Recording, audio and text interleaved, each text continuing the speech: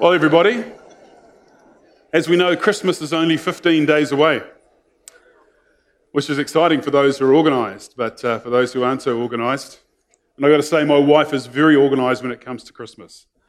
All the presents are purchased and accounted for, and I think she's had the Christmas tree up since Easter.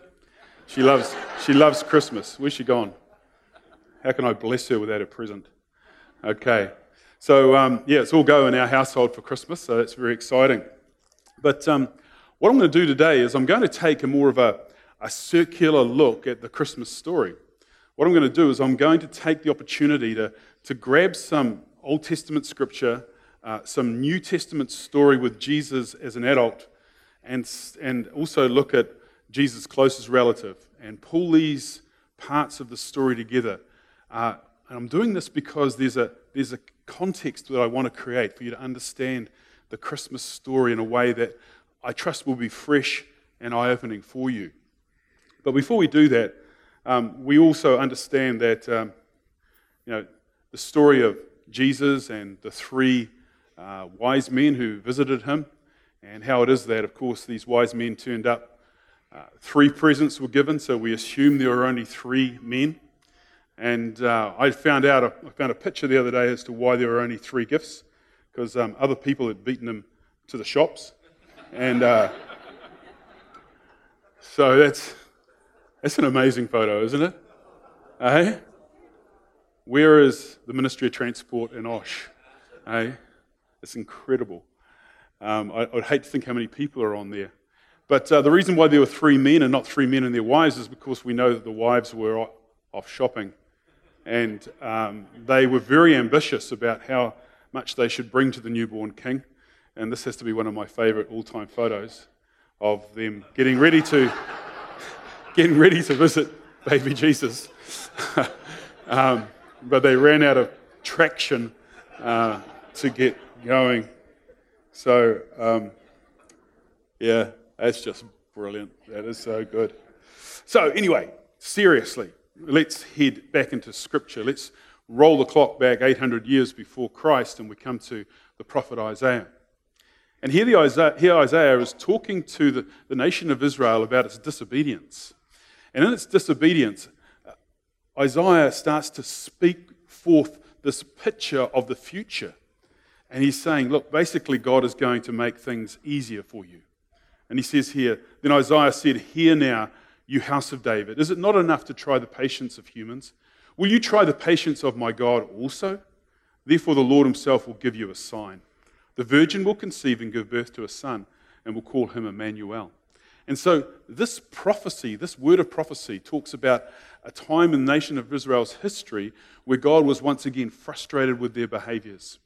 And we can sort of feel for God in this context because God provided a way for them to become his people. And these 600 plus laws that defined them as separated from other people groups and how they lived gave this nation a unique identity. Now, every one of you has a unique identity, and your families have unique identities. This is just how we do things in our family. And that's a cool thing. But the people of God, in this case, the nation of Israel, had a unique way in which they were to fulfill their lives, and they lived in this covenant of obeying laws that allowed them to be seen as the people of God. Just take, for example, one law, not to work on the seventh day. That would have separated them out from all the other nations around them. Then, of course, their dietary requirements, etc., etc. And yet, they're not able to fulfill the expectations. And so God says, look, there's going to be a sign come to you. The virgin is going to conceive a child, and he will be called Emmanuel. God is with us. That's what Emmanuel means. And so, into this context, this child is going to be born. A child who's going to fulfill expectations, a child who has been long awaited for, and a child who everybody hopes would arrive in their lifetime. But I want to create the context by identifying a group of people. I've mentioned this group of people some years ago in a similar talk, but I've done some more work on this, and I really think this is a key to unlocking our understanding of this birth story, as well as Jesus' ministry. This word is called Anawim. Anawim is a group of people who are the poorest of the poor. Okay? They were the poorest of the poor. They lived often in the temple, or they're often out in the fields tending the sheep, because for the men, this was the poorest and the least of the least jobs to do. Anawim stands for those who are bowed down, or they are the faithful remnant. Okay, when the pressure is on, when there's persecution, the Anawim are the last to stand for God. I want to describe this group to you by using this description that I found on a Catholic website. It says here, the Anawim are the poor people of the Old Testament. They can be found all over the world, but not all poor people are Anawim. Specifically, these are the people who look to God for everything. For whatever reason, they have experienced that life isn't fair and that they shouldn't expect their rights to be respected. They are strangers to people who have made it in this world. They do not belong to the kingdoms of this world because the kingdoms of this world haven't accepted them. They are outcasts in the world of power, prestige, and possessions. The world pays no attention to them because they can't be exploited for anything. The Anawim usually have nothing that the world wants. They often live in total poverty, but they also live in total freedom. They are attached to nothing and no one except God, their family, and a few people that they share life with. They have eyes to clearly see what is important. So it's a unique people group. Not just the poor. We're not talking about people who are poor, because poor will always be with us, as we're told. But these are people who are poor and have a purpose. And their purpose is in their poverty, which might be created by circumstances or created by choice. They are there to serve God. And they will put God first. And as this writer clearly says, when you put God first and you have nothing else to give, then no one's going to exploit you, because there's no advantage in exploiting you. And so here these people are set apart for God. So the question now we want to answer is, who are the Anawim in Scripture? Well, the first the commentators say is the person of Mary, Mary the mother of Jesus. See, within the gospel narratives, we don't have any record of her family life, of her home, of her parents. What we do know is that she was a modest and humble, God-fearing young woman, probably somewhere in the age of 13 to 17. She was raised in Nazareth, and there her fiancé was Joseph. Joseph, we know, is a carpenter. So we could only imagine that over a period of time, as Joseph came in to worship in the temple in Nazareth, in the synagogue, he would have seen this young woman, and he would have been impressed by her godliness and her humility.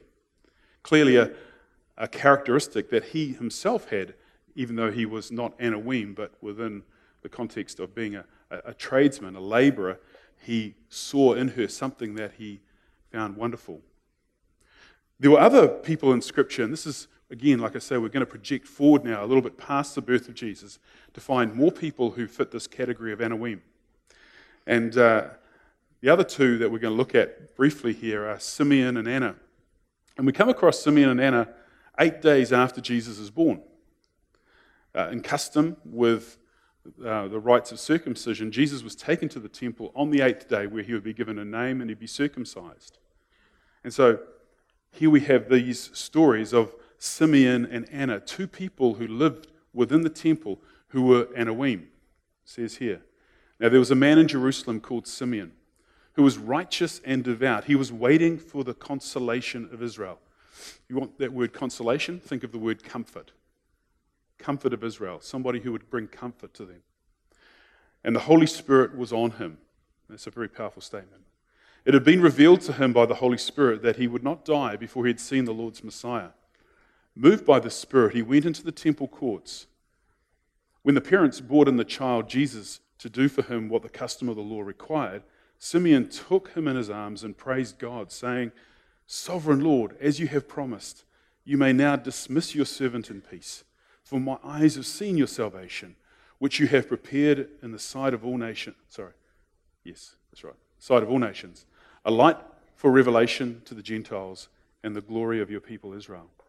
Just look at that last line for a moment there. Shows you how accurate this prophecy is, this old man. And what he's saying here is that there's a light now of revelation for Gentiles.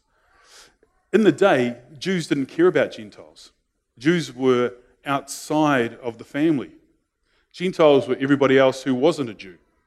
Okay, and so here he's saying that this child is going to be a revelation to the Gentiles, a gift from the Jews. And then talks about being the glory of your people Israel. Now try and contextualize that for a moment. Who would represent or who would be the glory of the nation of New Zealand? Maybe Sir Edmund Hillary? Would he be the glory of our nation at one level? Maybe in politics it would be Helen Clark. Okay, rugby it would be Colin Meads, who drove past his bronze statue the other day in Tikawiti.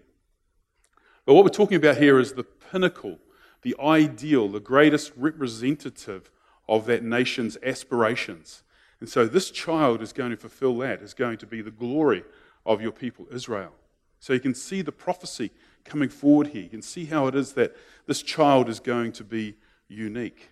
But let's try and contextualize this a little bit more. Simeon's this really, really old man. And he's been told that before he dies, he's going to see the Christ. He's going to see the Messiah. And we can imagine a very, very busy temple, couldn't we?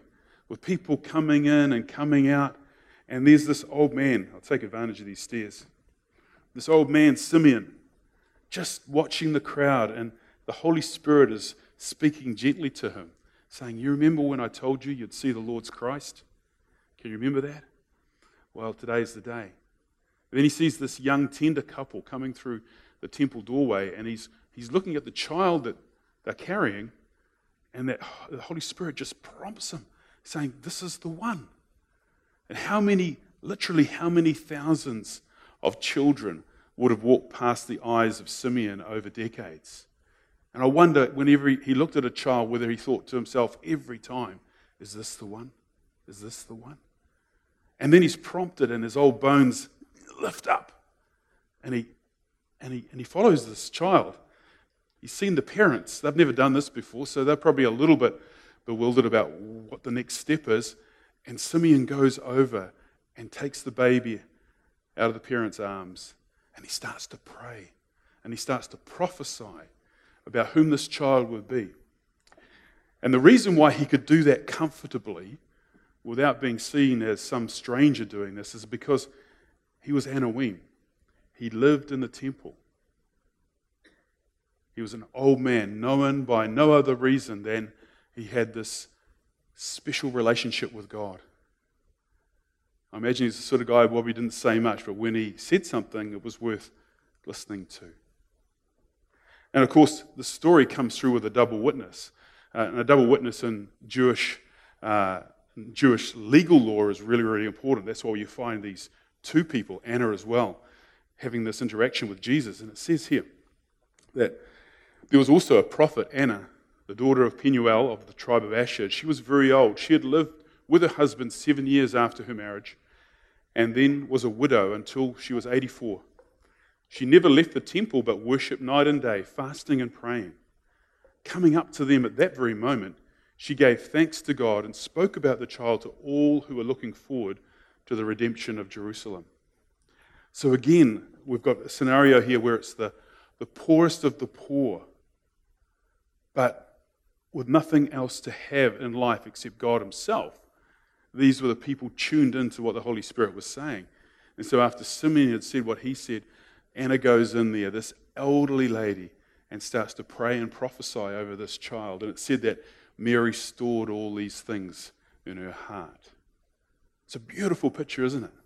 But it's a beautiful picture of this poor community, serving one another and putting what is the only thing and the most important thing into each other's lives. That is the blessing of God and the will of God being seen and being known. This poor young couple coming in to dedicate this child. This poor temple-dwelling prophet and prophetess coming in and meeting them under the unction of the Holy Spirit and praying together. Isn't it a beautiful picture? It's a beautiful picture because what we see in these two is a spirit of prayer and intercession upon them.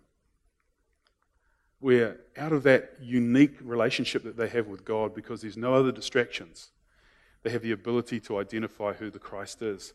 And they publicly proclaim that this child is going to be the Christ child.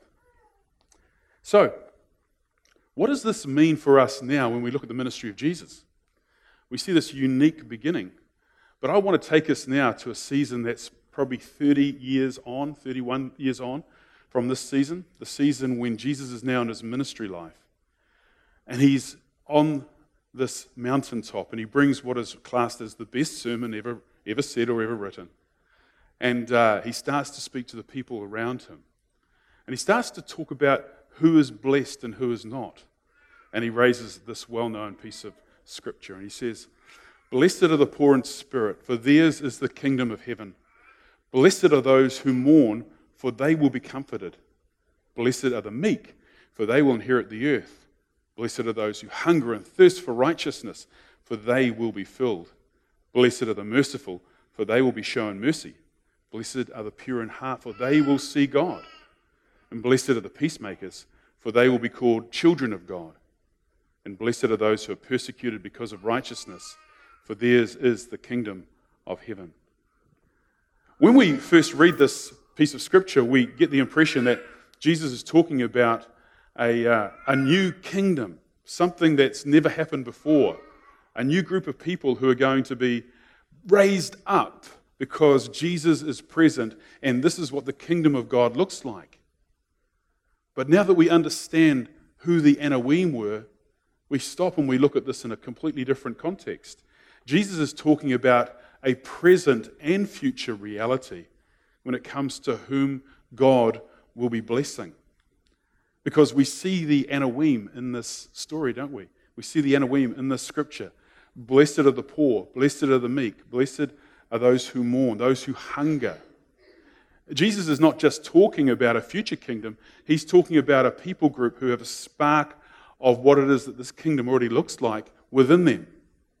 And we see this throughout Scripture, that Jesus takes the present and magnifies it and says this is what the future will be when we have more of the same. John the Baptist did exactly the same thing when he called people to a baptism of repentance. Repentance and baptism was already a well-established part of the tradition of culture and religion within the day. John the Baptist just called them to a specific place in a specific time. And here's Jesus taking what he has become because of what he has learned from those whom he was growing up with. And here we find him speaking now these words that summarize the Anawim, but give us a picture of what the future kingdom can look like. Does it make sense? We're starting to see how this Anawim is a key to unlock so much of the culture that Jesus was surrounded by as a child. So, of course, being good Protestants, we don't talk much about Mary, being good Protestants, because, good old Protestants, what we've done is we've thrown the baby's mother out with the bathwater. Yeah? We throw the baby out with the bathwater, we throw the baby's mother out with the bathwater. Because we just sort of operate on this pendulum swing a bit, don't we? Because in some circles of Catholicism, you'll go into churches and you'll see a huge picture of the Virgin Mary and a very small picture of Jesus. And so there's this adoration of the divinity of Mary, which is outside of a Protestant mainframe of thinking, outside of Protestant doctrine. So what we do with Mary, just to prove the point, is we shove her way out here on the other side of the pendulum, right? And yet, when we look at this context of the Anawim, what we find here is that Mary now fits perfectly into this setting because of the way that she is described. And so we find Mary's song describing her setting and describing her, essentially her personality, her state of heart and her state of mind when she declares whom she is and what God has done for her. We see here, and Mary said, "My soul glorifies the Lord, and my spirit rejoices in God my Saviour, for he had been mindful of the humble state of his servant. From now on, all generations will call me blessed, for the Mighty One has done great things for me. Holy is his name. His mercy extends to those who fear him from generation to generation. He has performed mighty deeds with his arm. He has scattered those who are proud in their inmost thoughts. He has brought down the rulers from their thrones, but has lifted up the humble. He has filled the hungry with good things, but has sent the rich away empty. He has helped his servant Israel, remembering to be merciful to Abraham and his descendants forever, just as he promised our ancestors. You can see in here how it talks about he fills the hungry. He brings down the rulers from the thrones, but has lifted up the humble. Okay? Humbled is mentioned twice. In the second line there, it says that he is mindful of the humble state of his servant. That's Mary he's talking about there. So we're talking about a community that raised Jesus, that were the poorest of the poor, who had values that come out of having nothing but God and God alone as your very reason for being, as your confidence, as the one who fulfills all your hopes and dreams, as the one who provides in every conceivable way, because there is no other way. This is the community that raised Jesus, and we see it in his mother, and we see it in those who are closest to him in that temple setting. So it's no surprise to us to find that the birth of Jesus is recorded for us in a story that is very, very humble by design. By the design of God. Now, commentators can understandably look at how it is that Jesus was born in a stable and say, this just wasn't right. They should have deserved more. But to be quite honest, from what we can see of this group of people, they didn't expect any more, and what they were given would always be enough, because they're used to having enough or making enough out of the enough that they had. Whatever it was, they would find that it would do, because their desire is to serve God and meet his will as opposed to meet their own expectations of what it is that they feel they deserve. So we find here Jesus is born in a stable. That's no surprise and no problem to them. No problem to them. So what they did is they took swaddling cloth, and we know what swaddling cloth is. It's the cloth that's left there for the future when somebody is to be embalmed in death. And they take the swaddling cloth and they wrap the baby Jesus in embalming cloth. A picture and a sign, of course, of what his future destiny will be, where he'll die for the sins of the world. And then they lay him in a manger, which is essentially a cattle trough. And there, the king is presented to the world that he came to save. But of course, we should be no surprise at all that it was the shepherds who come and visit. For they too are the country version of the Anawim. To be a shepherd was to live in a very low-caste, high-risk life. Low-caste because the shepherds were the poorest of the poor, looking out for somebody else's sheep. But high risk because animals would come and steal the sheep, kill the sheep, and it was risky business looking after sheep. But God decided that the angels would tell the poorest of the poor in the rural community to go and visit the newborn king who's come to Bethlehem. And so we're given this picture, and I specifically found this picture because I think it represents that first night or two after Jesus' birth very, very well. See, it's quite a while before the wise men turn up. But that very first night, on Christmas night, it was a community of the Anawim, a community of the poor, a community of those who didn't need any more than God's presence and God's reality in their lives. A community of people who didn't aspire to anything more but than to know the will of God. And there they had nothing that could be taken away from them. Nothing that they could be tempted by. Nothing except the will and the purpose of God being outworked in their lives. So I like that picture. I think it's a beautiful picture of what Christmas is meant to be.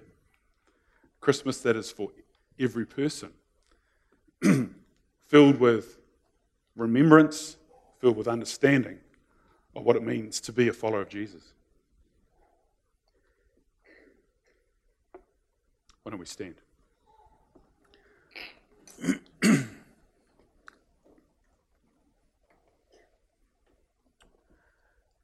Father, we are grateful that we can see this foundation through a group of people whose eyes were fixed solely upon you. A community who had nothing more than the power and the presence of God in their lives.